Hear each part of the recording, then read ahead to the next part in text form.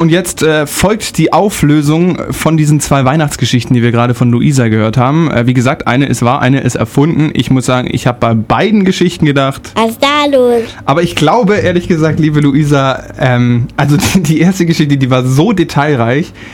Das kann jetzt entweder so sein, dass du dir unfassbar krass viele Gedanken gemacht hast für irgendeine richtig weirde Geschichte. Oder es ist wahr, weil einfach so viele Details in Wikipedia stehen. Und ich bin mir natürlich nicht zu 100% sicher, aber ich glaube, es ist schon die erste Geschichte. Das stimmt nicht. Die erste Geschichte habe ich mir komplett selbst ausgedacht. Du hast echt, also ich glaube, du hast gar nichts zu tun, oder? Also ich habe tatsächlich auch nachrecherchiert, wo tatsächlich gerade Schneestürme sind. Und Jesus, oh Gott. So total ins Detail. Ja, ich habe mir da Gedanken gemacht. Okay. Aber alles von vorne bis hinten erlogen. Einfach in jedem anderen Studienfach jetzt, ja, einfach eine 4 gewinnt, dafür diese Geschichte ausgedacht. Ja, finde ich gut. Okay, dann bin ich einfach schon mal in die falsche Richtung gedriftet.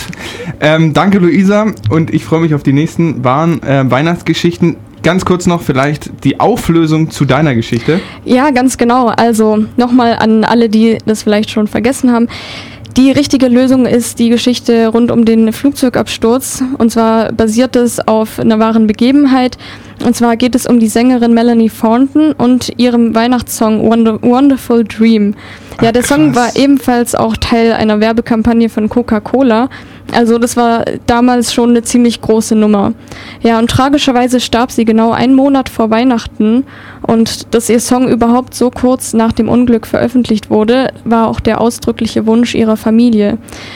Melanie Thornton wurde durch Wonderful Dream unsterblich und wie ich finde, ja, sie schenkt mit ihrem Song jedes Jahr aufs Neue Freude und gleichzeitig auch diese Besinnlichkeit, gerade ja in der Weihnachtszeit. Wow, ja, das finde ich auch, das hätte ich nicht gewusst über diesen Song, das ist krass. Also ich finde, der ist einem sofort im Begriff, wenn man nur den Namen hört.